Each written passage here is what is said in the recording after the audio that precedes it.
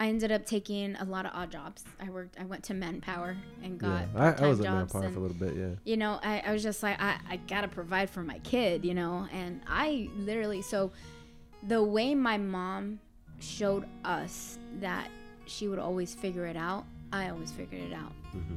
There were times where there was no food in the refrigerator. I'm not even joking.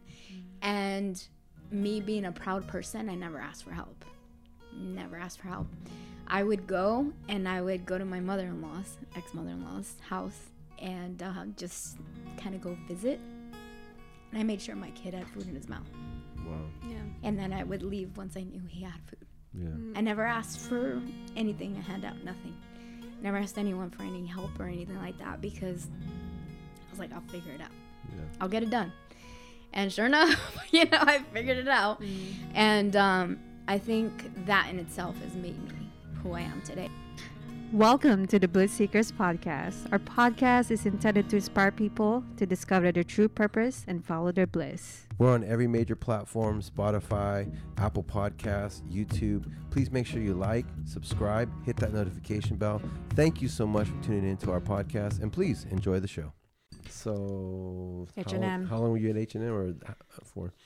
So my son was born in 2009, and they gave me, this was the best, like they had the best like benefits. Mm-hmm. And I think it's because Stockholm company. Yeah. Sweden is a socialist country, and they really are about taking care of the people. The whole country as a whole is about taking care of the people. Yeah. So you get 6 months paid. Yeah, European corporate values. When you go on maternity leave, and then you get the 3 months from the state of California. Yeah. Oh, wow. So I spent the first 9 months with my son. Wow. Yeah, talk about bonding, right? Yeah. Didn't want to go back to work, obviously. You're like, dang it. And then I spent and then when I went back to work, it was like I had to go back to the same lifestyle. And you're talking, it was in a different city every single week. Yeah.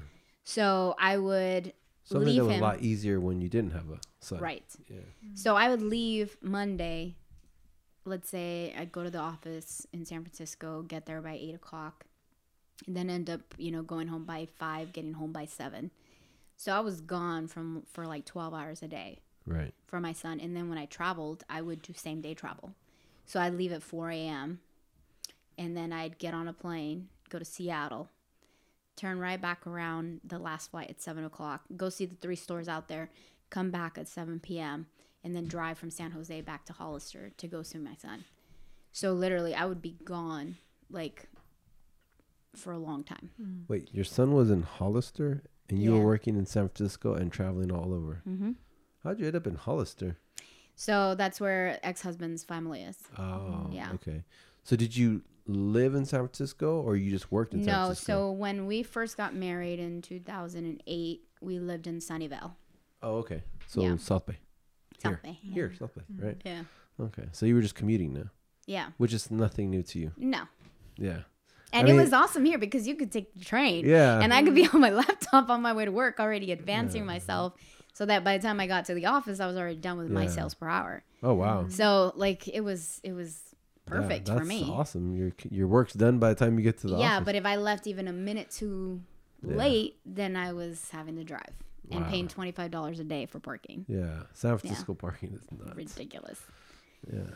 Money makers. Oh, yeah. Parking garages. You know, if you ever want to invest in something, get parking garages. I thought about that. That's a really good business. I was even talking to some guy in San Jose about how to start and all that kind of stuff. So. Yeah. So, you have your son, your H&M. What happens after all that? So it was January of 2010. And basically what ended up happening was it 2010? Yeah, he was already going to be 1. So in December, my corporate controller, my upline, my direct boss, I guess, she's like, we're going to have a meeting in New York and I need you to be out here. And it was going to be for a whole week. Oh, wow. And I was like, I have a newborn, like I have an infant, and he's still breastfeeding. Like, are you guys going to pay for my husband to come too? And they're like, well, no, we're paying for all your expenses and you can deal with, getting him here. But that would mean he would have to not work through that whole week. So I was like, yeah, that's not going to happen.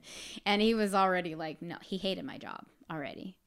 So it was like, okay, how to make a decision. So it was like, okay, be a mom or be completely absent from his life. And I was like, no, I can't do that. So it was a tough decision because I had the dream job. I finally got that dream job. And I was like, okay, I get it. This is more important. He's more important. And so I went from being like a nonstop go person to being a stay-at-home mom, which drove me nuts. Yeah, I was gonna say, like, how was that? It's extreme, very extreme. It was a huge transition for me, and didn't last very long. but I ended up getting, because they laid me off because they refused to go. So they laid me off. They found other reasons to lay me off. So it's all good. It happens. Everything happens for a reason. Yeah, but I wouldn't have changed it, not even for a minute. Yeah. And so I ended up collecting unemployment and everything. And then that ceased to exist. And then we ended up buying a house in Hollister. So now I'm in a house in Hollister, and I have my son, and I was married at the time and everything. And it seemed like I had it all, right? Like I was 30. I was turning 30 that year. And then all of a sudden everything started falling apart.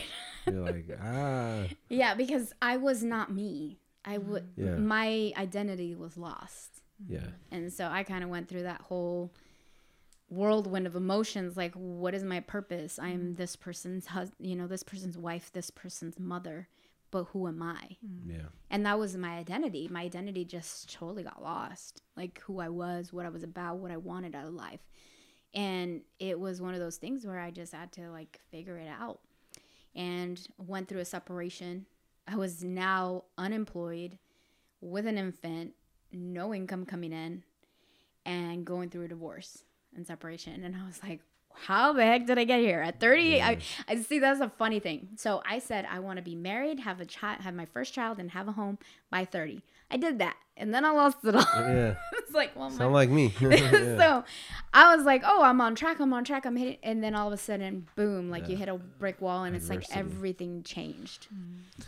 Yeah. So it was just craziness. So I went from not having any income to then I started applying everywhere. And again, so in 2010, I got my master's, but that was because I just wanted the paper. Right. I had 2 classes left, because right when H&M recruited me, I was finishing up my master's, and I had 2 classes left. And I was like, might as well just go and get them before my credits expire. So I went and I graduated in June of 2010. And I remember at the time, my ex-husband told me, he goes, you need somebody better than me. And I was like, what? And it was... So he kind of felt like he wasn't worth who you were as a person? I don't know. It's identity. Yeah. I don't know how he felt. It's big in relationships too. Right. And he basically felt like, that I was leaving him behind. And I was like, no, like I'm trying to take you with me on my journey. But as a guy too, like, if you feel like, I don't know, not me, but I mean, I could see his point. Like, if you feel like your woman is higher achiever, working harder, doing this, it makes you feel like, oh, what's wrong with me? You know what I mean? So I guess I could see where his thought process was. But like you said, you're like, no, I'm doing this for us. So we're taking you with me. You know what I mean? So yeah, but again, you can't. And that's the thing that I've learned is that one of the things that I tell all my girlfriends that they've had really bad relationships and everything. There are people in your life that God puts in your path to get you to that next level. It doesn't mean that they're going to go with you to that next level. Yeah. My ex-wife said it best. She said, people in your life for a reason, a season, or a lifetime. Exactly. You'll figure it out later which one it is. So he was in your life for a reason. Or you guys were in each other's lives for a reason, a season. I mean, you got your son out of it, right? Exactly. Best gift ever. But not meant to be together for the lifetime. Right. Yeah. Exactly. And I mean, I don't regret anything in my life. Everything in my life has happened with a purpose and has got me to who I am today. Yeah. So it's just the way it goes, and that's life. And so what ended up happening from there is I ended up taking any job that I could take, because that paper actually hurt me more than helped me. Wow. Because you were in Hollister. Or How did It it didn't. hurt you? I was overqualified. yeah. Every position. Well, because the jobs we were applying for, because you were Right. just trying to get a job. Well, I was trying to become a controller for another company. Like I tried at schools, like even like I tried at the colleges, everything. I tried every single position. You were Rachel Green trying to apply at the school. Like what? Well, it was like I had the degrees. I thought, Yeah. I have the masters. You know, it's Sometimes everything that people they're are afraid to looking for. hire you because they're afraid that you're going to take Take their their job in a job. couple of years, you know? Exactly. Like, I'm not going to hire my replacement. Go hire Didi over there. I'll keep my job forever. Exactly, right? Corporate America. Yeah. That's what it is. That's exactly what it's about. So I ended up taking a lot of odd jobs. I went to Manpower and got I part-time was at jobs. Manpower And, for a little bit, yeah. you know, I was just like, I got to provide for my kid, you know? And I literally, so the way my mom showed us that she would always figure it out, I always figured it out. Mm-hmm. There were times where there was no food in the refrigerator. I'm not even joking. And me being a proud person, I never asked for help. Never asked for help. I would go to my mother-in-law's, ex-mother-in-law's house and just kind of go visit. And I made sure my kid had food in his mouth. Wow. Yeah. And then I would leave once I knew he had food. Yeah. I never asked for anything, a handout, nothing. Never asked anyone for any help or anything like that because I was like, I'll figure it out. Yeah. I'll get it done. And sure enough, you know, I figured it out. And I think that in itself has made me who I am today because I know what it's like to have abundance and I know what it's like to have nothing. Yeah. And I still figured it out. Yeah, like they say, what doesn't kill you only makes you stronger. But it kind of sucks when you're going through it, though. Oh, yeah. Yeah. Like you can, everyone Sorry. wants that crazy, you know, We need great. to have some tissues on this I podcast. know, right? Yeah, we sorry about should. that. We should always have that trust now. me, a lot of people have teared up here. I've cried here before. Yeah. Yeah. Yeah. Should we So go? sorry about that, but No, that's it's okay. that's Are you good? amazing. Like, huh? You don't need a tissue? No, I'm Are you good. Okay. Yeah. Okay. Thank you for It's- sharing that, by the It's way. not done yet. Yeah. Yeah, no, feel free. Thank you for Yeah. sharing that. No, I mean, you're gonna help a lot of people just by hearing your story. You know what I Yeah. mean? So, you know, you made it happen for yourself. Yeah. And so I ended up getting a job at a company called PSC Industrial. Yeah, PSC. They're a trucking company. Okay. And you would be like, trucking company? Like, how'd you end up at a trucking company? I did billing for them. So I ended up being so good at what I did, I kept growing with that company. Right. And so I ended up managing the big, I don't know if you guys remember Metcalf when that blew up. I remember the name, yeah. So Metcalf substation blew up. Like it exploded. Somebody came with AK-47, just blew up the whole area. Oh my gosh. Yeah, it was crazy. It was like all over the news and the whole thing. And so we did all of the major spill and cleanups, emergency response for PG&E. So I literally was the direct contact between the emergency response team for PG&E and billing. And I remember having a conversation with like the manager for emergency response, and he said, all I want from you is a breakdown of how much we're spending on a daily basis, and I want to know what to expect when the end of the day comes. So I want a recap from you every day. Can you do that for me? I said, absolutely. He goes, I want to know how much PPE is spent, how much, how many gallons of, solution is used, how many, Tyveks are used, all the, basic coveralls, all that stuff. I want to know on a daily basis what's being used. So I've always been one of those people that, like, I go and make sure that from the top to the bottom, I go, hey, I need your help. I didn't say, hey, you need to do this. No, I said, hey, I need your help. And I talked to all my emergency response guys. And I said, look, guys, I really need your help. This is a big project. I know it's going to suck. I know it's going to be awful. I know you're going to want to, get mad at me, but I need your help. Mm-hmm. This is a big deal. This is a big project, and it means more money for the company as well as more money for each of us. And I want to make sure you guys are compensated for your time and your efforts correctly. So this is what I need from you. And they're like, okay. Mm-hmm. So, get more bees with honey, right? Yeah. So literally I took on this project, and it was a ridiculously crazy project where I had to track all the man hours and everything on a daily basis. And this is when they were transitioning to tablets, because iPads aren't that old. Yeah. So they were transitioning to tablets. So I had them. I said, look, this is what I need you to fill out. This is when you use this, I need you to itemize it. Yeah. That way I could bill properly. So then I was calculating on a daily basis on this project, and they wrote a purchasing order for $1 million. Well, when we were done, it was $34 million. Wow. Yeah. And within 48 hours of me issuing the final bill to the emergency response manager, he paid it in full. Wow. Within 48 hours. That's crazy. That has never happened in the history of PSC Industrial. Wow. Never happened. And because you were on top of your stuff and the guy didn't even question. Wow. He didn't even question me. He was like, wow. Like, yeah, here's your check. Dang. So it was one of those things where everyone was just like celebrating and everything. And what did that do for you though? Did it make you like realize like you're capable of a lot? Yeah. It was like it was gratification of a job well done. Impossibility goal.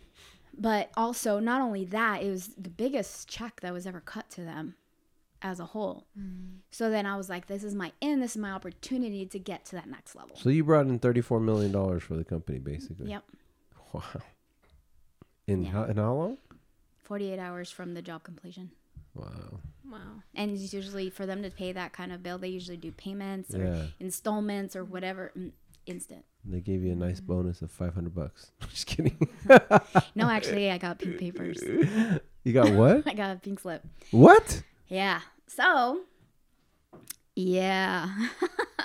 Corporate America. Thank you for just giving us the biggest check ever. You're fired. So here's the thing that happened. So I ended up, I was on a high. Yeah.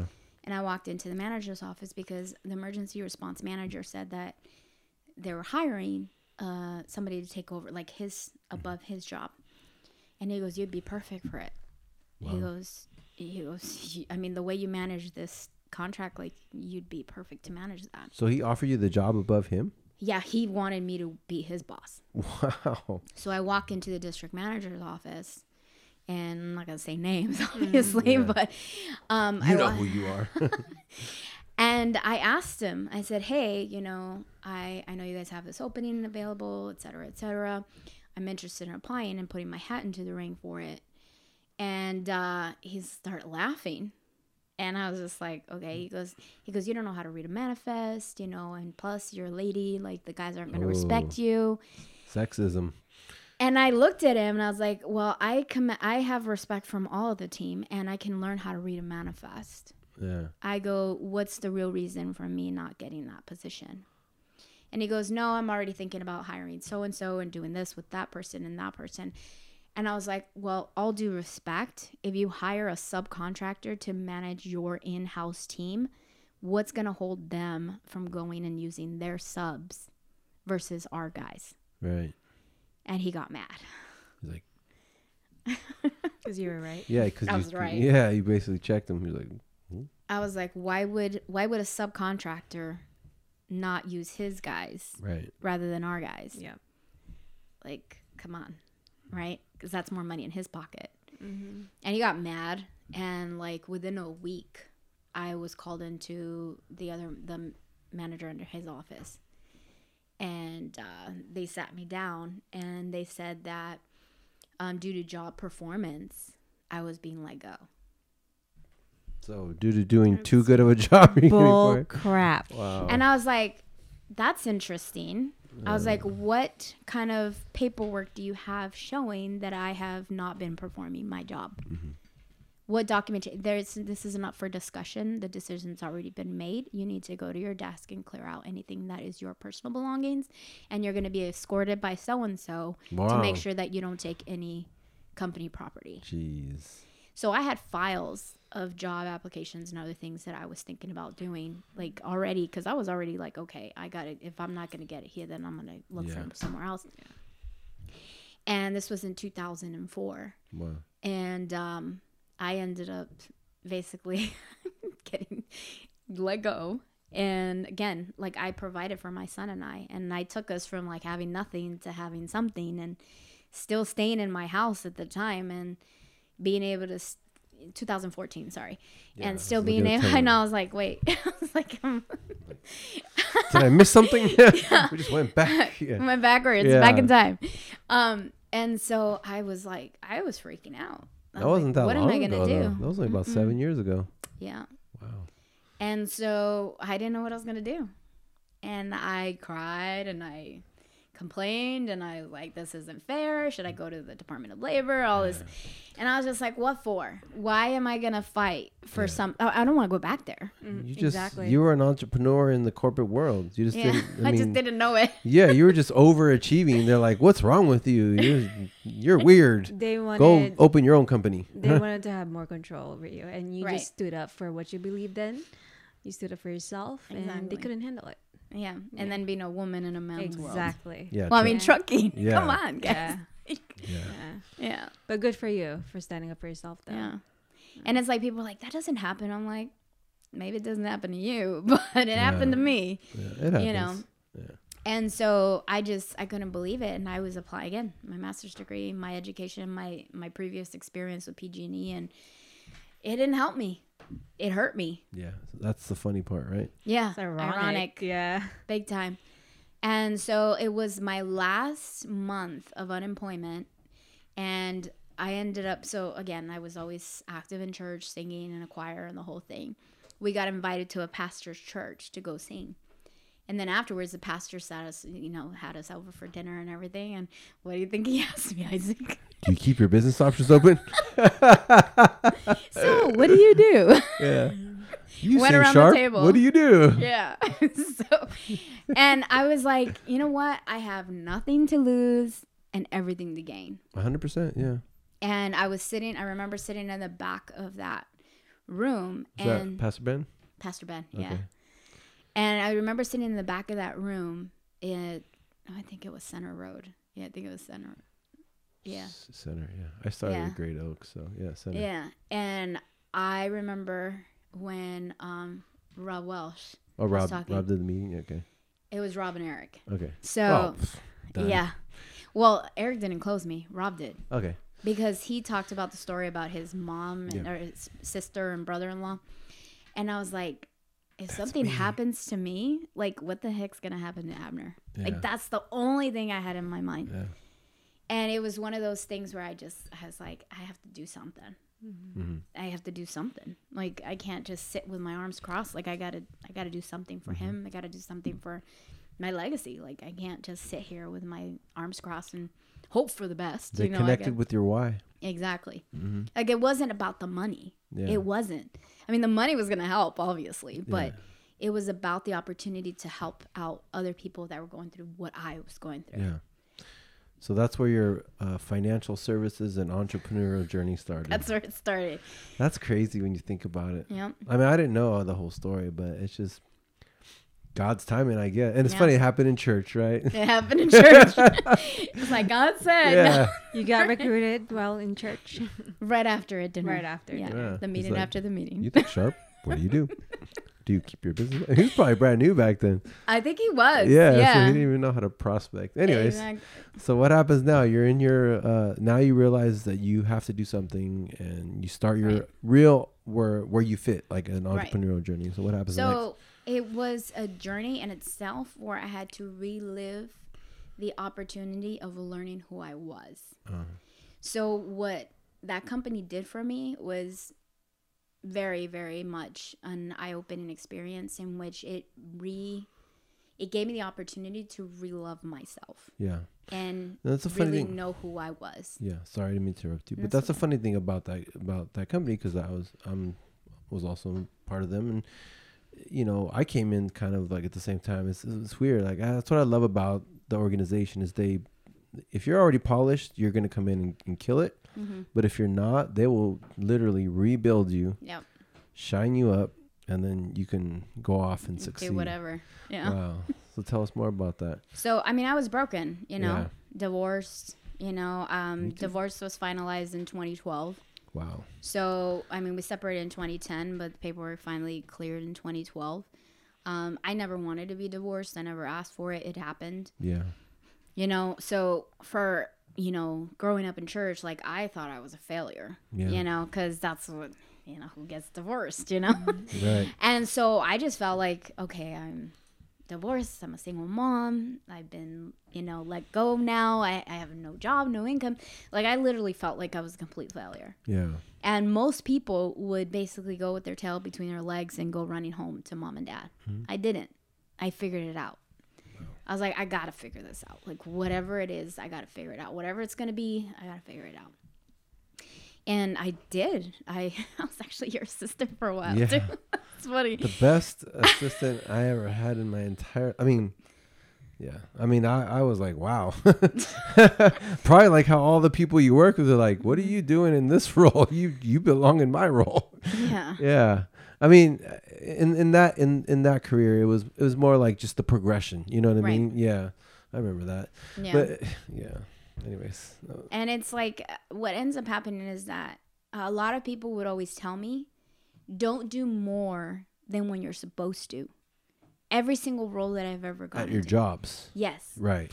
Even when I was like in there too, like in the company, like don't do more than you're supposed to, because then you're always going to be asked to be doing that. Right. So you had to learn how to not just give, but also receive as well. Right. And that's the thing, is that I've always been taught to give, and I've always been taught not to ask. Yeah. So givers and high achievers and people that try to do it all on their own, it's very difficult for them to ask for help or to receive anything. Exactly. Help is the first level of receiving. Right.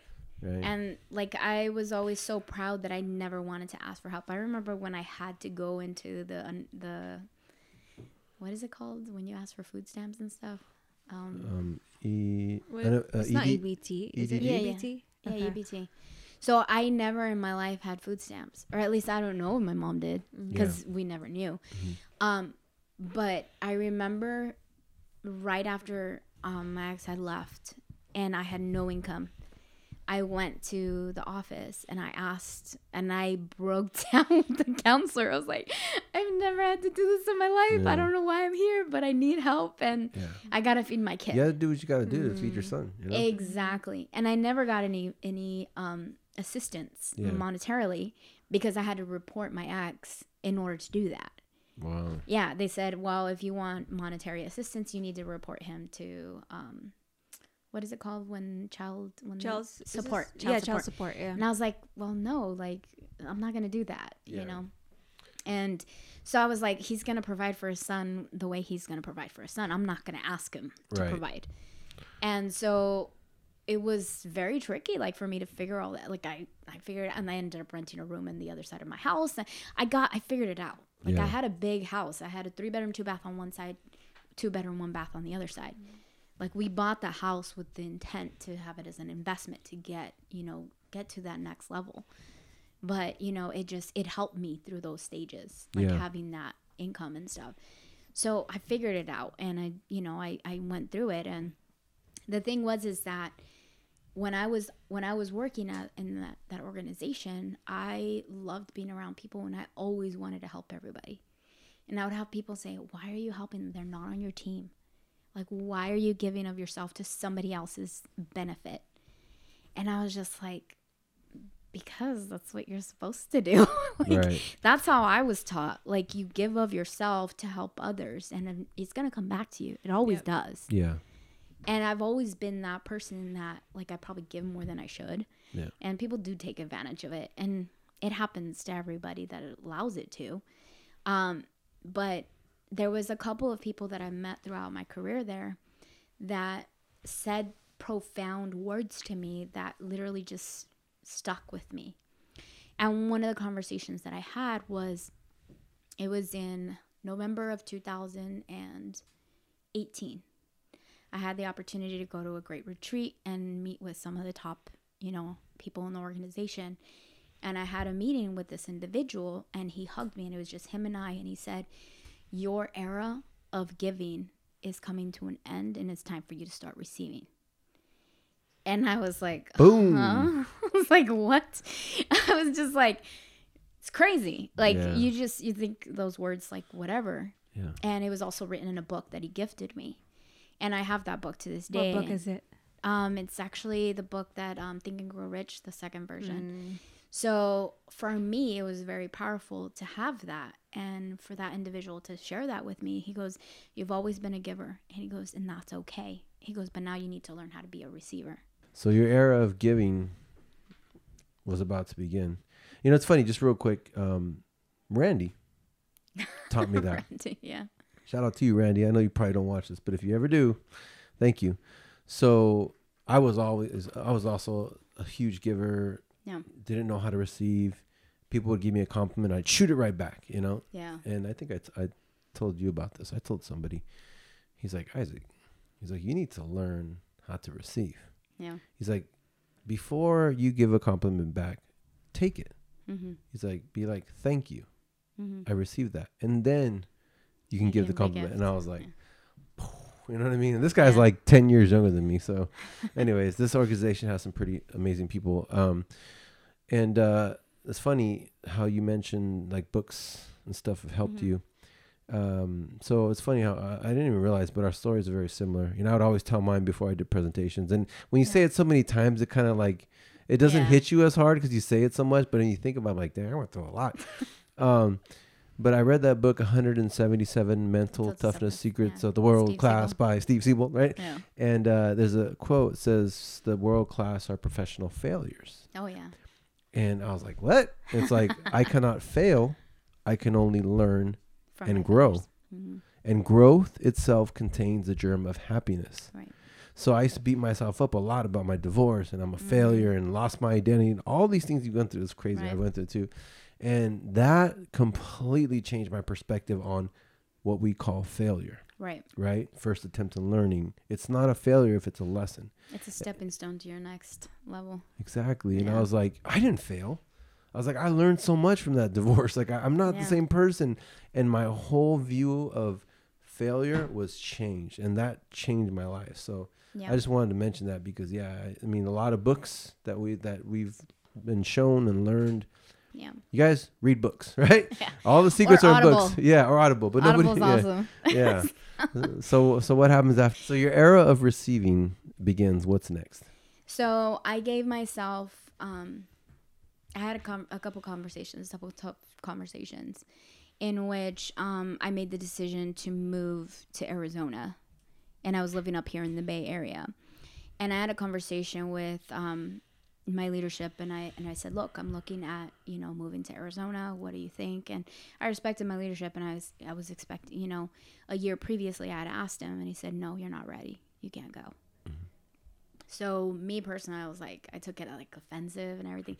And then when I approached him again, he goes, there's people that are meant to be assistants and there's people that are meant to be leaders. He goes, and I knew that I wasn't going to be able to keep you as an assistant. So that was my first step at fully understanding that I was meant to be a leader. Right. And sometimes we have to realize it for ourselves before things start to happen.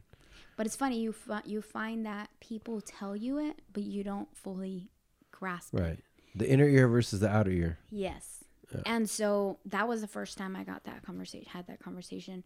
And then the next conversation was that conversation where I was told that I was now going to be a receiver. And then the last conversation that kind of put like the nail on the head, like hit the nail on the head was the individual that I spoke to in a sales conference in Phoenix. I asked him, like, where are you in the process? Like, I see that your team's like huge. You guys are all on the same momentum. You're all growing. Why is it that you're not beating out all these other teams? Like, talk to me. Like, I'm very analytical. I like to kind of understand like where people's mindset are, why they do what they do, the choices that they make, etc. And the conversation that individual told me was, I was sold a dream a long time ago, and I'm living that dream. Amen. So that being said, I was like, well, wait a minute. I was like, what dream was that? And he said, well, I want to make sure that I see my daughter grow up. I want to make sure that she has the life that she deserves. I want to make sure that she never lacks. And that includes my presence. Right. And I was like, wow. And I was like, that was like one of those things where I stopped in my tracks. And I was like, it's not about the money. And I was like, gosh, seriously, like, because so many times I was always like, I want to be number one. I want to make all this money. I want to be a billionaire. I want to do this. I want to do that. But it's not about the money. It's about what the money can do for you. And then once you figure out what it is that you want to complete, actually achieve, then the money will come. Yeah. But you have to figure out what your purpose in life is, what you're supposed to do. Amen. So that's what we're all about. When I heard that, I was just like, well, what the heck am I doing then? Like, here I am chasing the money, but I don't really know what my purpose is. Like, what I'm supposed to get out of this. Like, I really haven't identified it. I was just like, oh, well, I want to be number one. Everybody wants to be number one. Yeah. That reminds me of Gary Vee. So Gary Vee has this quote, and I don't know if this is what it means, but this was how I took it. He says, it's not how much money you make, but it's how you make your money. And at first I didn't understand that because, again, I was like caught up in the Kool-Aid just like you about being number one and this is the best and da-da-da-da-da. And it is great. It is great.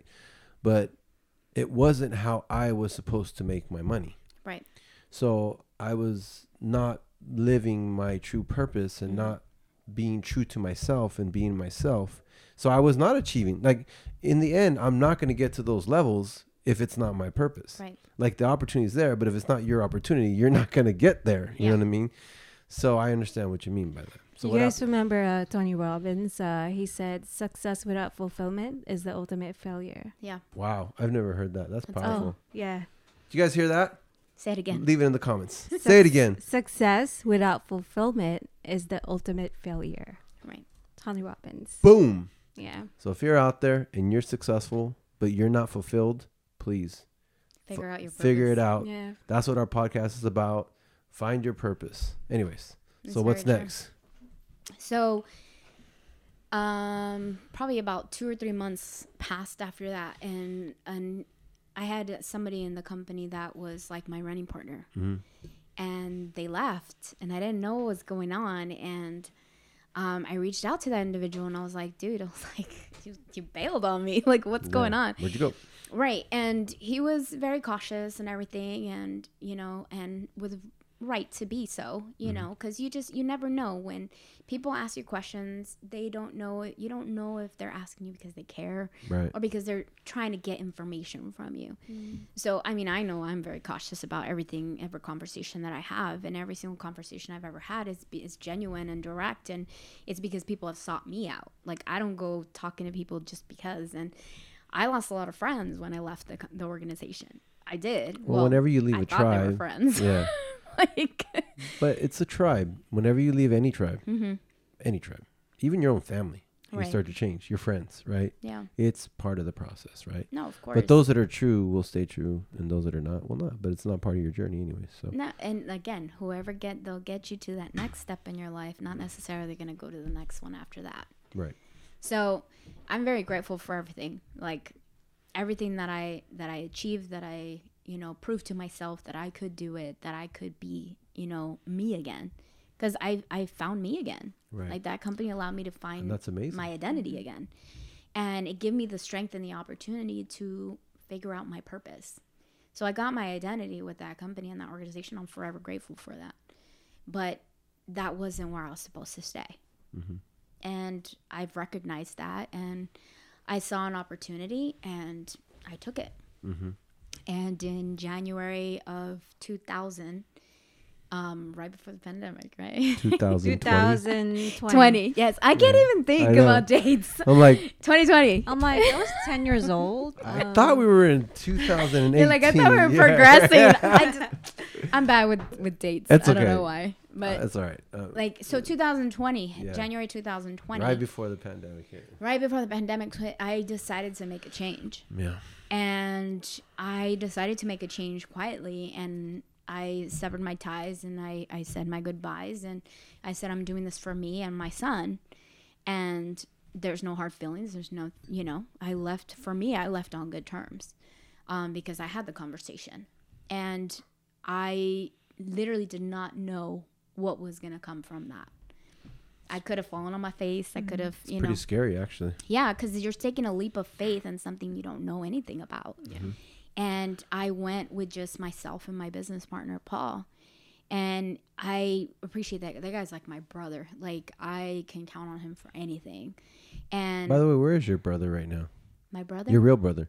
The Oh, one that was with you in Southern he's California. back in Tucson. Oh, okay. He's actually now going to be, believe it or not, he's actually just passed his exams to be a police officer. Oh, Yeah. wow. Nice. I know, from a shoe salesman to a medical, and he sold medical supplies. He still does, Oh, wow. like medical, like equipment and supplies overseas and everything. And he's really good at sales. I'm like, come work with me, and he's Yeah. like, no. I'm like, nah, I'm just gonna go arrest people. Right. Yeah. Well, his best friend's a sergeant. That makes sense. So Yeah. yeah, The tribe. He's really excited about Yeah. it. So I'm proud of him. Hey, congrats Like, to you, bro. You know, he's gonna turn 40 this year. So Wow. you know, it's like he's like, I'm like running with 20-year-olds. He goes, and I'm keeping up. Good. Like, good for you. Because it doesn't matter how old you are, right? Exactly. He's 6'4", dude's tall. Like, Wow. what happened to me, right? Yeah. You got all the spunk. Yeah. Right. That was the run. Small but mighty. Yeah, I'm the shortest one. Yeah. Everyone's 5'4" and taller. So, you and your business partner Paul now start a new venture. Tell us Right. about that. So super scary. So same industry, but completely different model. Okay. So for me, it was always about, you know, building a team, building an agency, and recruiting and selling, right, to those recruits and their friends and family and such. So going from that model to FFL's model is like night and day. Like they're not the same. In the sense that with FFL you buy leads. So you're purchasing leads. That means out-of-pocket expense. Like we had a conversation about this earlier about a business owner actually, you know, investing in their leads. Yeah. And like the investment that you made to make this happen, right? Yeah. So it's scary. Like Yeah. you said, you drop the money and you're just like, oh, shoot, like this better work. It's the same thing. Here I am throwing $1,000 down for leads that I've never called leads. I've never dealt with leads. Completely different system, yeah. And to me, it was like, whoa. And so we buy the leads, we call the leads, and these are people that have requested the information. They want life insurance, and they are asking us to call them and reach out to them. So it was insane. Like, I was just like, is this going to work? Is it not? Yeah. And then it's like you're on the phone and you're making these phone calls. Well, you know, the population that we're reaching is like in their 60s and 70s. And they don't answer boomers. numbers. Yeah, they don't answer numbers they don't know. Like, This who's doesn't look this? like Timmy's number. It's How a do you scam. Turn this Right. off. Yeah. So you're getting all that back and forth, and you're like, is this gonna work? Is this not gonna? But I paid $1,000. I gotta make it work, right? Yeah. So of course you have the trial of numbers. So it's the law of numbers and law of averages, all that fun stuff. So the more phone calls you make, the more pickups you get, the more, you know, people you get on the phone, the more appointments you book, the more you know, opportunities at closing. Right. I mean, it's with any sales, Exactly. even other models, it's pretty much still It's the numbers. same thing. Yeah. But again, you're putting money on the table. Right. So you gotta Much go. bigger investment. Yeah. Yeah. Yeah. So here I am. I'm like, okay, shoot. Like, let's do this. Like, okay, so out of the first, you know, 60 leads that we bought, we were able to book 5 or 6 appointments, and we were freaking out. Yeah. And I was like, okay, we gotta close. What's the percentage on that? So typically your first 65. So that's like 2%. no, well. So basically, out of 30 leads, if you buy 30 leads, you're going to get 10 people that will book an appointment typically. Yeah, and I was just talking about your first one. Right. But yeah. And and of those 10 people that you book an appointment with, half of them are probably going to be there and not reschedule. Yeah. And of those half, of those 5, you're probably going to close 2 or 3 sales. Those are just general sales numbers, period. Yeah. Yeah. Exactly. So again, law of averages, Yeah. numbers, all that, you know, math stuff. Yeah. Don't get into sales if you don't want to run big numbers. That's just pretty much it. Yeah. You got to put numbers in your favor. So here we are, brand new, never done this before, and I'm just like fumbling through it, and end up after I remember I was like, Paul, I got to get you a win, because we hadn't closed any business in the first 2 weeks of January, and Paul's birthday is January 10th. Oh, okay. And so I go, are you sure you want to run on your birthday? He's like, we got to make money. Let's go. We closed 3 sales that day. Wow. And I was like, happy birthday, Paul. Yeah. Yeah. I was like, we did it. We made $3,000 From that $1,000 investment, we made $3,000. There you go. So you already made profit. Exactly. And so it was one of those things where it was mind blowing. I was just like, oh my gosh. And one of the things that I always tell every single one of our agents that work with us, it's not easy, but it's not hard. Right. You just have to work the numbers. And if you invest in it and you make money, you have to reinvest your money again. Right. Like you can't just work off the same batch of leads because those people have been called and you've called them and they haven't answered. So there's a reason why they're not answering. Right.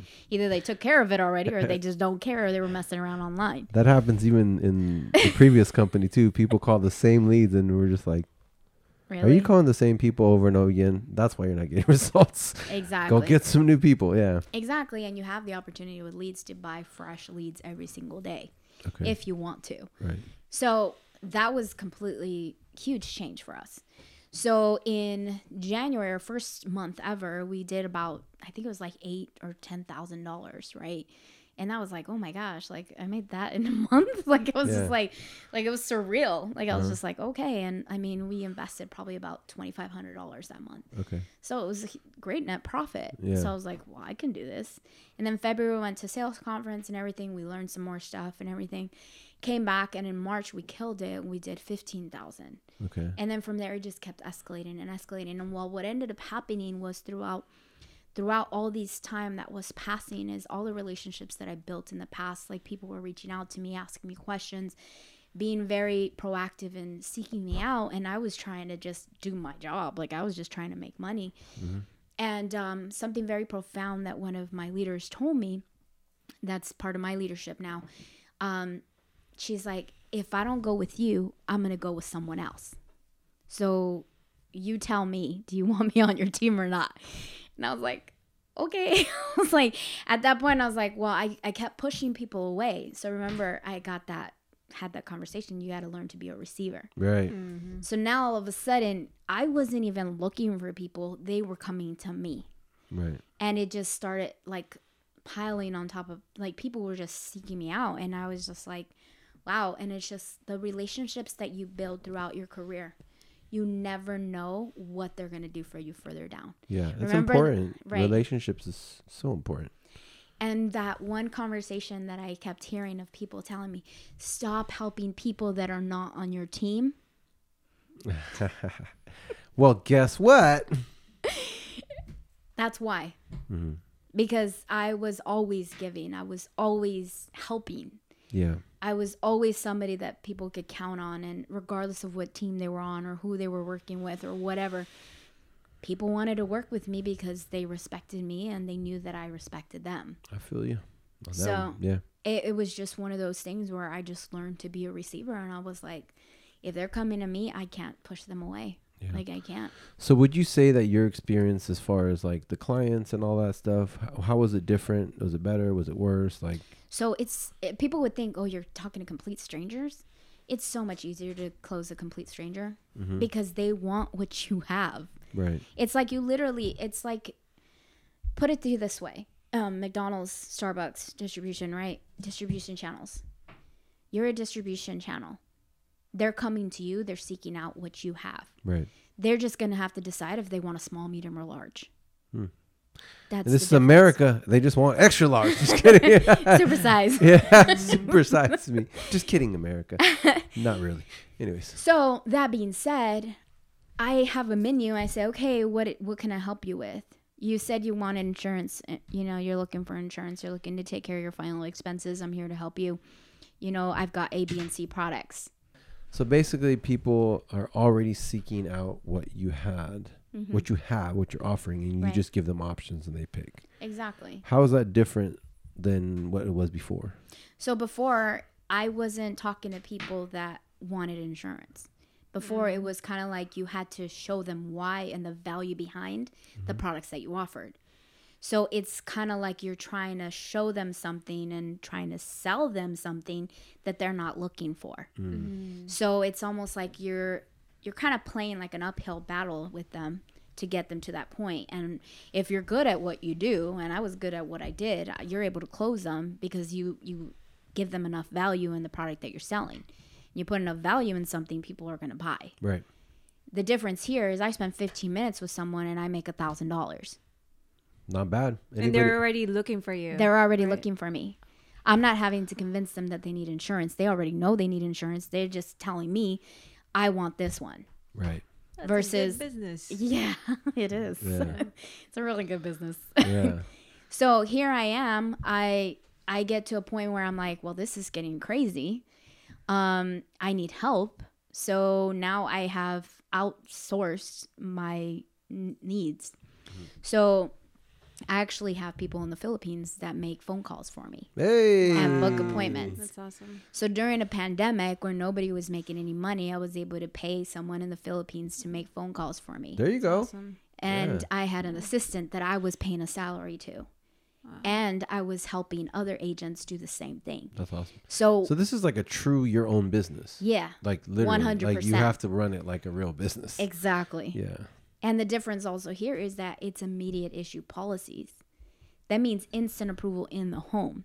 Wow. So the second I leave their house, they have a policy number. They have all the information that they need to, if in fact they pass away that next day, they're set. But how does that happen for the people that don't understand? Right. Out there? So there's a couple of different types of insurance. A lot of people don't realize there's simplified issue, and then there's what they call fully underwritten. So a fully underwritten product, that's something usually a higher death benefit, and that higher death benefit will require that you take a medical exam and some sort of, the whole paramed, lab results and everything. Because if an insurance company is going to give you $1 million in death benefit, then they want to make sure you're healthy and you're going to be able to pay your premiums, right? They're not just going to give out $1 million to anybody. Right. Whereas a simplified issue product, that's typically $500,000 and below. Okay. And $500,000 and below, all they're doing is they're checking your medical information bureau report, their MIB report. Make sure there's no there's no underlying, medical issues. You're not about to die. You're not pending some major. Yeah, because I remember in the industry, people be like, because every company has those non-medical policies, and they're like, oh, well, like I could be like, no, you can't be sick and dying. And we don't know. It's just like people don't like needles, or they don't want to take an exam, or it's not that big of a policy.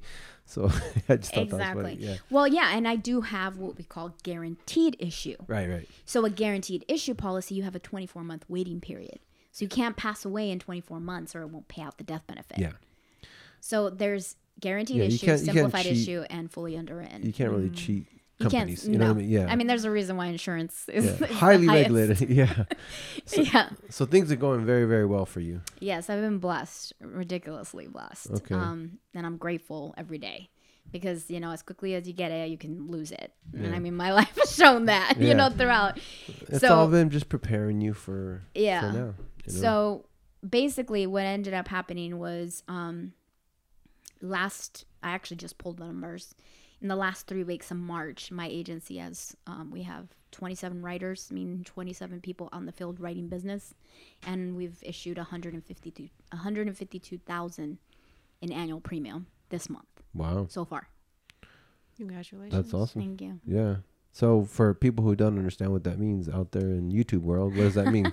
So $152,000 in premium issue paid to the field. So that means my agency has been paid out $152,000. Oh, so your team, my team, your agency has made $152,000 in the last 3 weeks. Right. So if you want to do the math, $152,000 divided by 27 people. Okay. So everyone's making money. Everyone's making money. That's awesome. That's awesome. Yeah. So what's the vision, the future for you in this agency? And wow. Yeah. Well, the ultimate goal. Sorry. It's okay. The ultimate goal is to actually get to $1 million a month. Okay. So a lot of people are like, it's not about the money. It really isn't about the money for me. The goal is to get to $1 million a month because I want to get the agency to be profitable so that I can turn around and sell it. Right. So the conversation I had with my partner is we're going to get this business so that it's profitable and we can turn around and make a profit so that we can then go on and do what we want to do. And it's profitable to your agents. But you mean profitable to someone who would want to purchase it? Exactly. Okay. So there's the beautiful part about Family First Life, which is the organization I'm a part of. It's an IMO, is they give you full ownership of your business. Okay. That means you're fully directly with each individual carrier. So what's IMO for those who don't understand? Insurance Marketing Organization. Okay. So essentially what that means is that you have full ownership. You can do with your business how you please. Okay. If you want to name it ABC Insurance, you can call it ABC Insurance. If you want to do ABC. Bliss Seekers Yeah. Insurance. There you go. you can, There you That's go. funny. I like it. It's just like, Bliss yeah, Seekers Never Insurance. know. I mean, Hey, you never know, right? I am not allergic to money. That's for sure. So what ends up happening is that you have the opportunity to market. And one of the things that I had at my previous time was I was always getting in trouble. I've always been the troublemaker. You know, I got in trouble for marketing and doing things outside of, you know, the parameters that they allow. So I was always like, okay, fine. So I had a lot of handcuffs in the previous IMO that I didn't like, that I wanted to do things that I would always get cut off at. Yeah. So here I have full reign of what I want to do. Because it's truly, I mean, there's pros and cons to everything. The Right. previous company has pros and it has cons. Oh, of course. And this has pros and cons. But just to understand, for those people out there, to Right. truly understand, this is like running your own company. Yes, Like literally, where Yes. you have to come up with the money, everything. Yeah. But in return, you get what? Highly compensated. And what full else? ownership. Full ownership, highly compensated, and the opportunity to be purchased by an Integrity Marketing Group. Okay. So if Integrity Marketing Group, who's that? it's a larger organization basically that buys insurance companies. That's just crazy how much money there is out there. Like from being in this industry, basically financial services, real estate, insurance, the last 15, 20 years of my career, besides the podcast, this is my career now. Woo. But it's just crazy how much money there is out there. So there is no shortage of money in this world. There's money's abundance. There's just a shortage of people who can attract it. Well, it's not only attracting, is you have to be able to believe that you're worth That you Exactly. deserve it. that you Yeah. deserve Right. it. Yeah. And that's the crazy thing. So I used to have that thing where I don't deserve this. Like I didn't earn this. Like what the heck? And it's one of those things where you start thinking like, well, how's that possible? So one of the fun things is that it's been a year now since I've been in the organization. And Wow. It Family seems First. like it's been longer. I know it's only been a year. Crazy. I started January 2020 is 2020. kind of like, Dragged it on. was like a blip on the radar. It's like people forget. Yeah. So basically what ends up happening is that every single day I get deposits in my bank account. Every day. Every day. Every day. It doesn't matter if it's Every day. every day. Every day. Let me ask you guys a question. Do you get paid every single day? Yes. If you do, leave it in the comments. If you don't, leave it in the comments. Yeah. Okay. Sunday's the only day I don't get paid. See, God's still God's there. gonna take his It's like, part. no, you're not getting paid on Sunday, I LisSandra. know, right? Yeah. That's awesome, though. But it's phenomenal. Sometimes it's $50, sometimes it's $100, sometimes it's over $1,000, sometimes it's $3, $4, $5, $10,000. The one thing I've learned about money in real estate, in Wells Fargo, in other companies, it all adds up. Yeah, you're just like, whoa, like over $20,000 in deposits this month.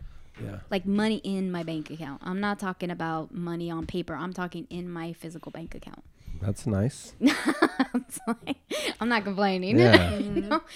And one of the things that a previous mentor would always say is build a big team and the money will come, right? Yeah. And I didn't build a big team. I built leaders. Yeah. So I have huge leaders in my organization that they also have leaders in their organization. So it's just the compounding effect. Yeah. And so can you explain to the people out there what exactly it means to build a leader?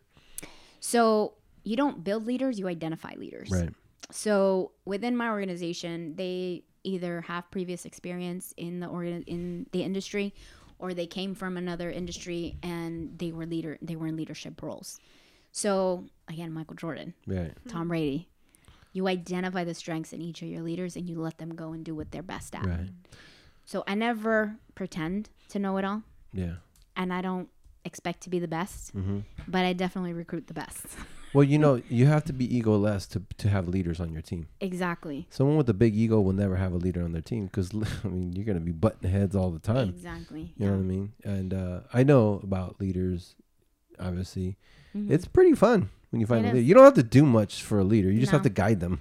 You just have to make sure that you're there for them when they need you. Yeah, they'll do everything else on their own. Oh, yeah. And they'll even mess up on their own and be like, oh my gosh, I did this. I'm like, it's okay. Yeah. Just try this next time, you know? It's pretty awesome because now it's like you're duplicating yourself. Yeah. And you're not having to work as hard, work smarter, not harder. But you're a mom too. So what I learned in this business, if you're a parent, it kind of helps you with people because you already have that experience to raise somebody. Right. Because building leaders is like re-raising Kids. Adults. Yeah. But exactly. Like kids, but they're like adults They're because you got to kind of Grown change their kids. thinking and, But one of the things that I did learn from the previous company is Socratic leadership. Yeah. How to move people and guide them to do what you want them to do without making them feel like you're pushing them into a box or into a corner. Right. So you almost say it in a way that you're trying to get them to understand that you want to help them. Mm-hmm.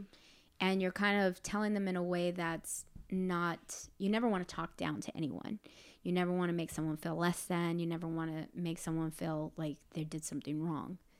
But, listen more, talk less is a big thing on that.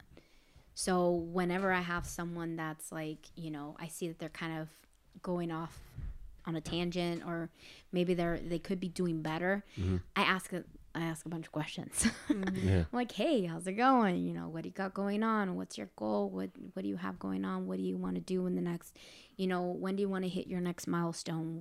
Are you on pace to do that? What do you need from me? And then the more questions you ask, the more engagement you get from that individual. And that individual tends up telling you what they want out of you. Yeah. It's the same in sales. Mm-hmm.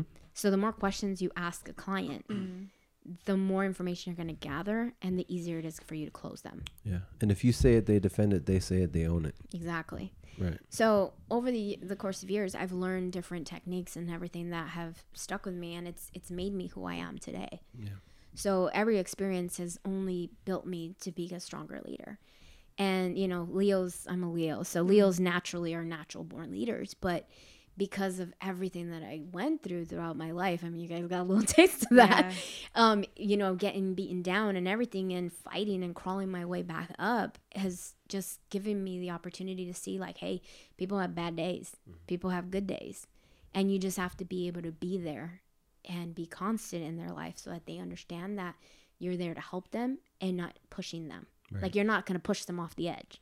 Because people go through things. People have divorces. People have separations. They are separated from their kid. I mean, most people don't know. I'm separated from my son. He's 1,000 miles away from me, like 80% of the time. Wow. And people are like, how do you do it? I'm like, because when I'm with him, it's about him. That's important, though, because a lot of people, especially high achievers, busy people. Because if you're successful, you're busy, right? Right. They beat themselves up because they don't spend a lot of time. But I've learned that quality of time is sometimes a lot more important than amount. Yeah. Because a lot of times parents are just watching TV with their kids and they're not even interacting. Their kids on their phone. And again, whatever, if that's what you're doing, that's fine. But just, I mean, it's important for the people who are busy, especially the mothers out there. I'm sure the fathers care as well as much too. But just understand. You don't see many mothers separated from their kids, though. Yeah, it's tough. So for people, like, they question me a lot. Yeah. Mm-hmm. I had so many people that question me. And I'm just like... Those are average people. Well, what they don't know is that the conversations that I have with my son are so much more elevated than the basic conversations. Yeah. I have conversations about why did you decide to do such and such? What was the reason why? Yeah, and what was your outcome? Like on the drive home right now, I say, why is it that you feel, upset, or when you go back with your dad after you spend some time with me, what is it that bothers you? Can you explain that to me? Why do you feel frustrated? Why are you kind of angry at the world? What changes your mood? And he's all, because when I'm with you, it's just you and me. But when I'm with dad, it's him, it's my two sisters, it's my stepmom. He goes, and I don't have time for me. Right. And I was like, okay, that's fair. Mm-hmm. But have you expressed that? Have you told him, hey, give me like 2 minutes. I just need to go to my room, decompress, and then I'll come out and join you guys. He's like, no. And I was like, well, do you think that if you talk to them about it, that they'll feel better about it? Like they'll be able to handle that a little bit more? He's like, yeah, but it's just like my sisters are annoying. And I mean, he's 12, you know, it's like he's a preteen, you know, he's a different mindset. Yeah. And his sisters, they just want to play with him. You know, he's been gone, so they want to play with him. But I told him, I go, just express what it is that you need, and you'll find that it's perceived better. Right. And so it's just, he goes, yeah, you're right. And that's the kind of conversations ever since he was a baby. Like, I always talked to him like an adult. I never spoke to my child like, and some people ridiculed me. How are you talking to him like that? You speak to him like a grown up. I'm like, yeah, but he also knows how to make decisions. Yeah. He doesn't question like when he makes a decision. He knows like, I can make this decision. I think that's important. I met some lady in Shasta in June. And she was talking about that. Ever since her kid was 5, she was talking to him like an adult. Yep. And her kids are successful. They can think for themselves. Right. They're independent, all that kind of stuff. So. And and that's Abner. Like, he's totally 100% independent, and he knows that time with me, like, mom's got to work. Like, it's good. Like, I get it. Like, one thing I can leave you with is, so my dad was always very busy, and so was my mom. Like, they weren't really ever around. I mean, they tried, like, you know, but it wasn't like they were around all the time, and I didn't really need it. But I saw the example. I saw my dad hustling. I saw him being great with people. I saw him achieving things. I saw my mom working really hard, you know, bringing home money. We moved to good areas. So I don't remember that they weren't around all the time. And I don't even care. I just know how important the examples of success were. Yeah. And that's powerful. You know what I mean? Because in the end, they're not going to remember that you missed that one game or you weren't there. They're going to remember the example that you set. Right. And that's the other thing also, is not only that, is that he's traveled the world, like, well, the U.S. He's been to New York. He's been to Jersey. He's been to Baltimore. He's been to D.C. We're going to take him next week to the Pacific Northwest. He's going to see Seattle, Portland, you know, Astoria, Bend. And he's been all over Arizona. Like, he has had probably more flights in his lifetime than most people in their whole life. Yeah. And he's 12. Yeah. So when I ask him, hey, what do you want to do this summer? He's like, well, he goes, how about we go to Spain? Like, that's awesome. Like, this kid, like, and that was the thing, is in 2020, we were supposed to go to Barcelona. Wow. So, like, our whole trip got canceled and everything. And I'm just like, so... Rescheduled, yeah. So, but they're not booking. So it was like a whole 14 days that we were going to be out in Europe and see all these places. And I was just so bummed that I couldn't do that for him. Everything happens for a reason. Divine timing. Yeah. Well, you had to, you know, rebuild your business. Yeah, exactly. So, I mean, all these things like have happened, and it's just been one thing after another, and it's just been super awesome. I mean, I have a pretty awesome life. Like, yes, I'm not complaining. That's awesome. And, you know, I'm traveling for work. You know, I'm up here. I'm spending time with my son. I'm running in the field Friday and Saturday. I'm going to pick him up on Sunday. We're going to drive up to Bend, Oregon, spend some time with my brother. The next day, we're going to explore Portland. The next day, I'm going to be in Vancouver for a sales conference. The next day after that, on Thursday, we're going to go explore Seattle, Astoria, and then drive back to Bend, spend the night with my brother. And then from Bend, on Friday, we're going to drive back to the Bay Area, and I'm running in the field on Saturday. Bam. You just gave us your schedule, like 7 days schedule. What does it take to be successful? Awesome. There you go. You have to schedule it in. Schedule it in. That's one thing I learned. No matter what, everything you want to do in life, if it's not on a schedule, it's not going to happen. Yeah, I did learn that too. It's one of the most valuable lessons. How does someone that's so busy get it done? Right. Schedule it in. If even like go to the bathroom, work out, see my son. Like, literally. It has to be on If you're schedule. that busy, it's like go pee. So right? Funny thing is, you know, I'm single, obviously, right? I don't have time. There you go, gentlemen. No. Power lady who's single. So anytime I date, I'm like, it seems like we're hitting it off. We're having a good conversation. If I don't schedule you in, we're not going to date. And they're like, I have to make an appointment? I'm like, yeah, you kind of do. Yeah. And it's like, it's funny to me, but it's my reality. Yeah. And some people, they can't handle that. And I'm like, okay, easy to check you off, you know, moving on. But it's the truth. It's like you said, busy people get things done because it's on a schedule. Yeah. And everything in life, that's how it works. Like, and the right person will fit. Yeah. You know what I mean? It was not going to be difficult. The right person will be like, all right, well, Saturday, Monday, and Thursday. Let me schedule you in too. Right? Yeah. They're going to do that. Let me check my schedule. Exactly. It's still in the cellophane. Hold on. Shh. Have you ever seen? No, and it's the funniest thing though. And they're like, "Well, what day do you take off?" I'm like, "Sunday." That's the only day. And they're like, "Why Sunday?" I was like, "Because most people, they spend time with their family that day. Yeah. So I don't really work that day." Yeah. But I will if I got an appointment, right? Exactly. Yeah, I will. Wow. So you also mentioned you want to be an angel investor. Yes. Tell us So about that's that. the ultimate goal. So when I got, remember I told you, they said, find what it is that you're passionate about and work towards that. And that's my ultimate goal, is to be an angel investor. And most people don't know what an angel investor is. What is it? Yeah. So you've heard of many people like Gary Vee, Yeah. Grant Cardone. Yeah. Okay. Things that they do is they invest in other people's businesses, but an angel investor doesn't announce it. Yeah. Okay. So an angel investor, what they do is they have the cash flow, they have the monetary means to be able to assist a startup, to be able to be, the next Uber, right? So Gary Vee passed on Uber a couple of times, I know. right? I've watched the video where he's talking about all the companies he passed on. I was like, whoa. Yeah. But he's still again, extremely he's successful. still successful. Exactly. Yeah. And I consider him kind of an angel investor because he doesn't really talk about the companies he's going to invest in. So a capital, there's different types of investors. And for me, an angel investor is someone that basically invests in things that they're passionate about. Things that they feel are going to make an impact, a difference in this world. And they don't need the credit for it. Mm-hmm. They just want to make an impact in this world, and that's their way of doing it. Yes. But it's monetarily. You're investing monetarily into another company. And obviously you're going to get money from it because you're investing. When you invest, you get a return on your investment. But not all of them pay out. Yeah. And I'm okay with that. But in order to get there, I have to be able to build an infrastructure that's going to pay me monetarily to be able to do that so I can give back. Yeah.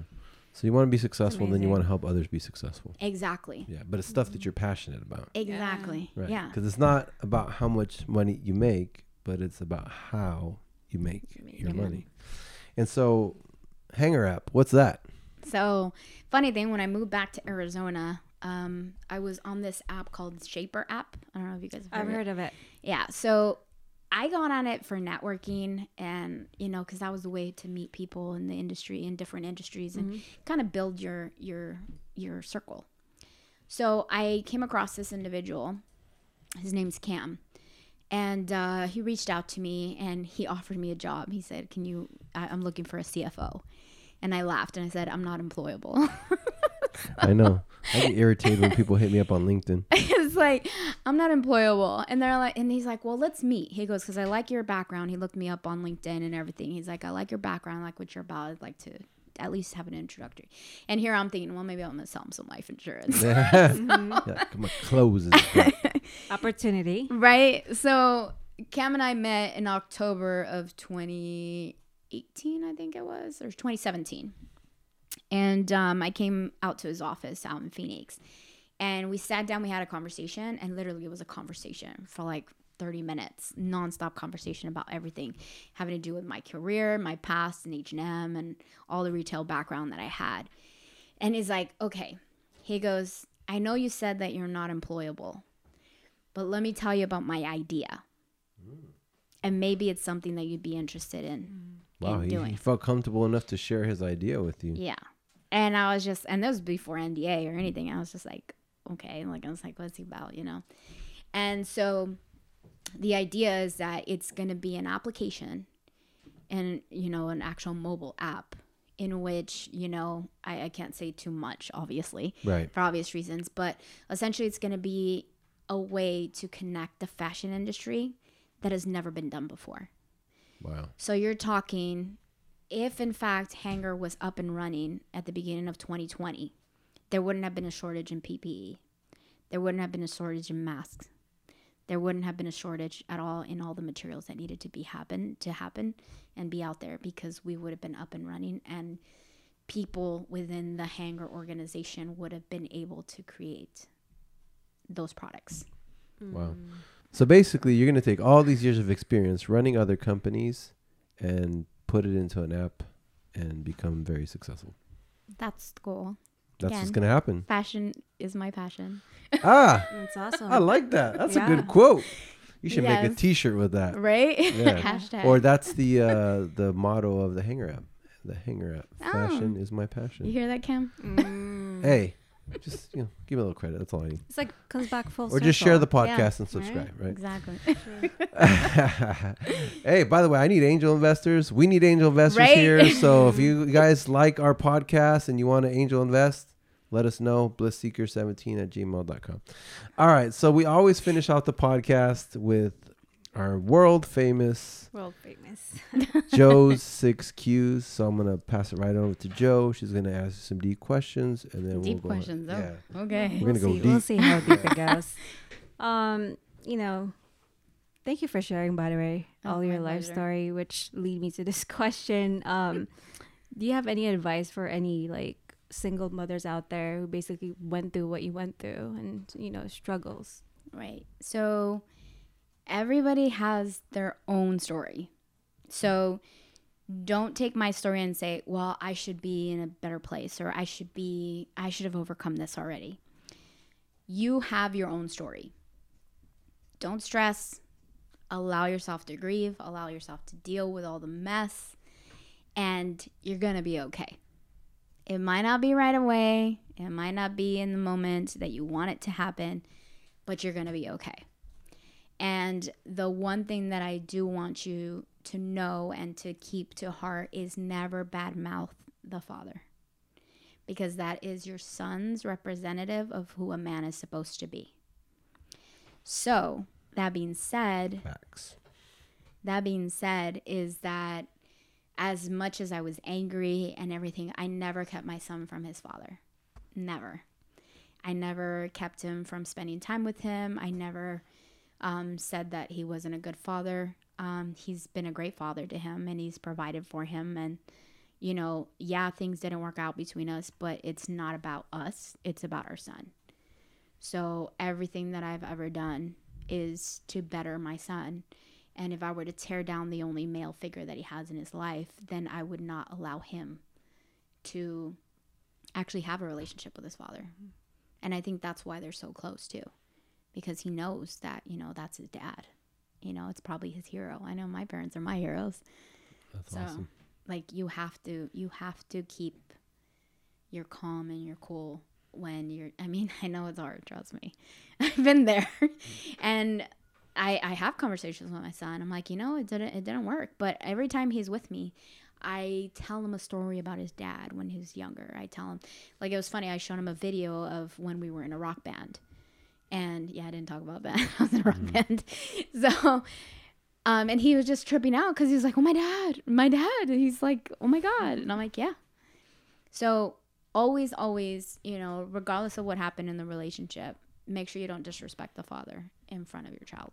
That's the biggest. That's Base. difficult That's but awesome. powerful. Yeah, it's very powerful. Really big on you, and for people to hear that too. That's awesome. Yeah. Yeah.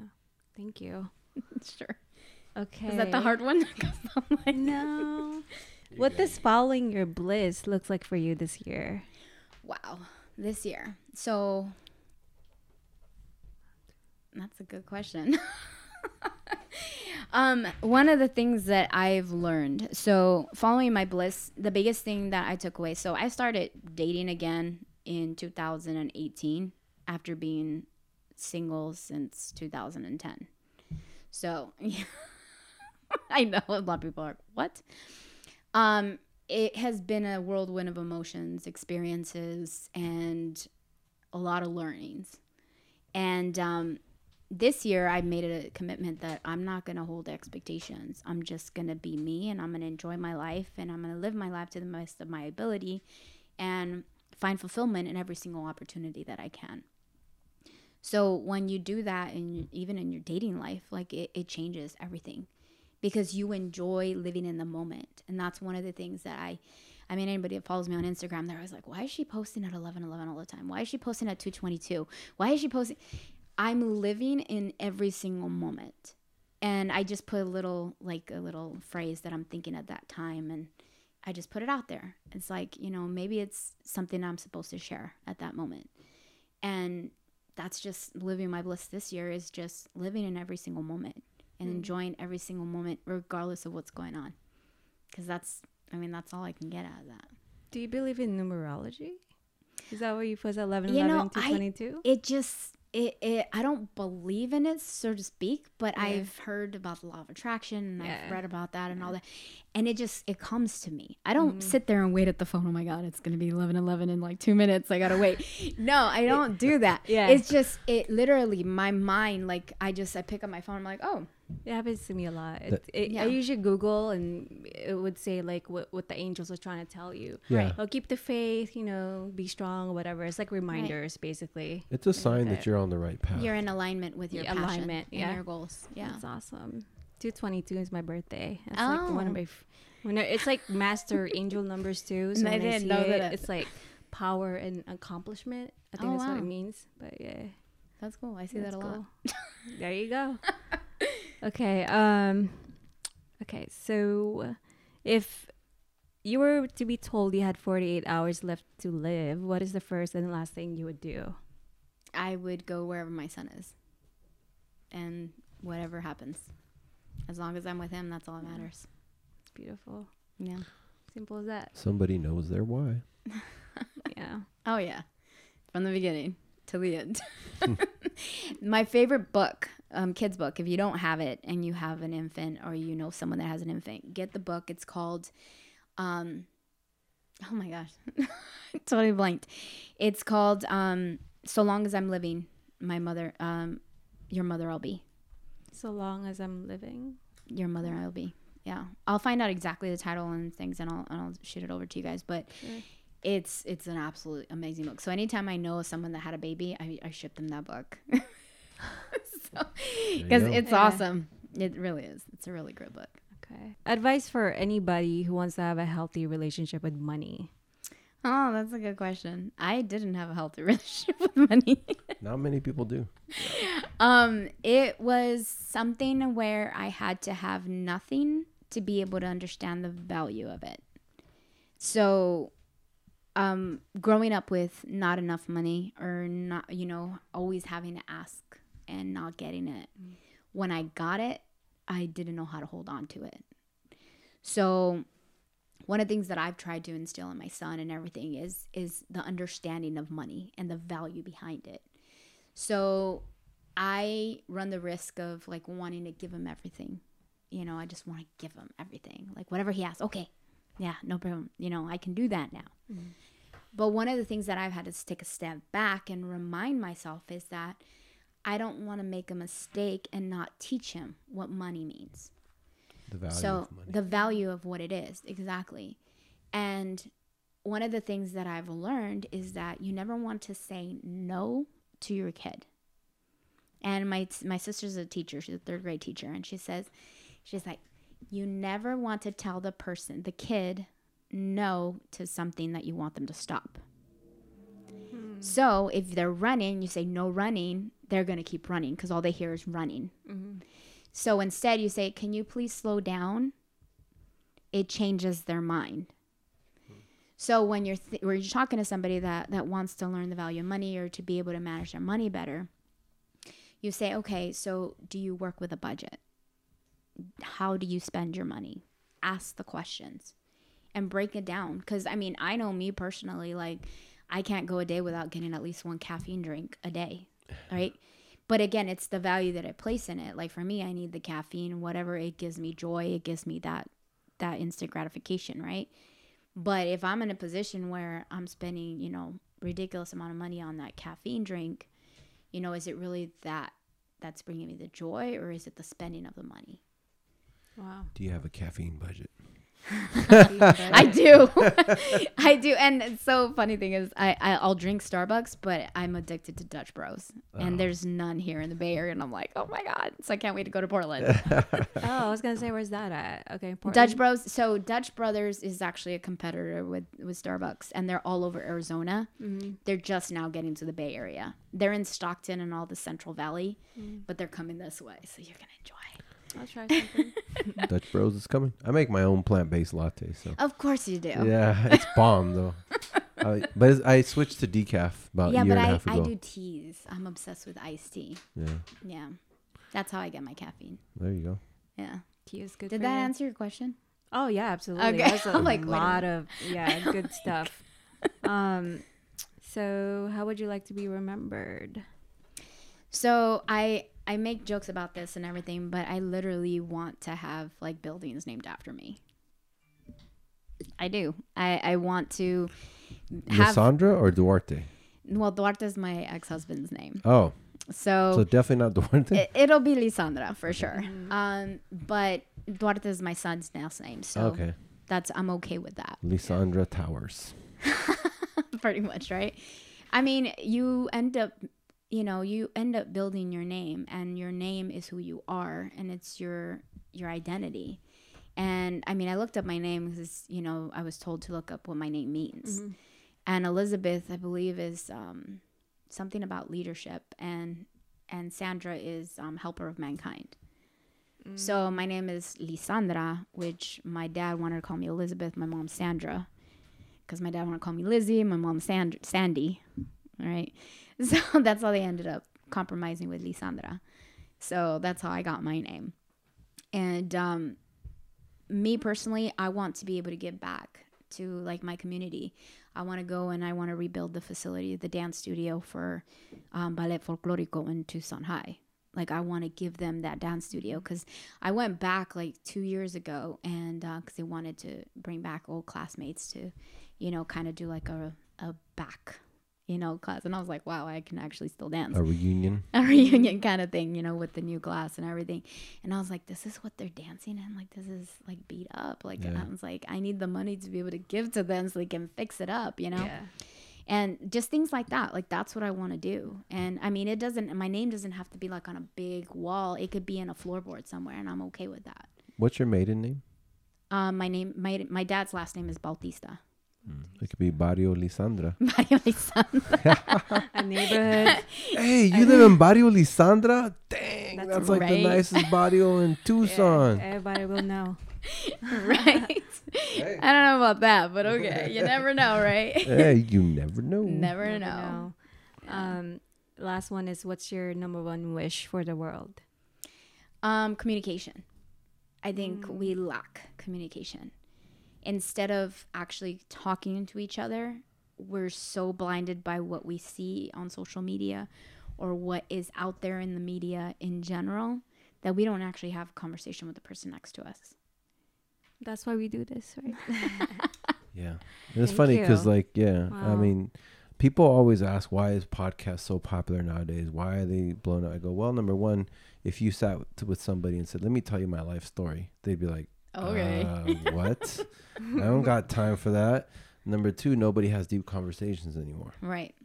And number three, they shy away from communication's very bad. So I feel, I don't know, it could be wrong, but I feel that's why podcasts are so popular. It's true. Any last words, Joe? This has been amazing. You're very inspiring. Thank you for taking the time. Even your son letting you come here as well. Shout out to him. Yeah. You are an amazing leader. And you already have given so much to the community, and there's more to come.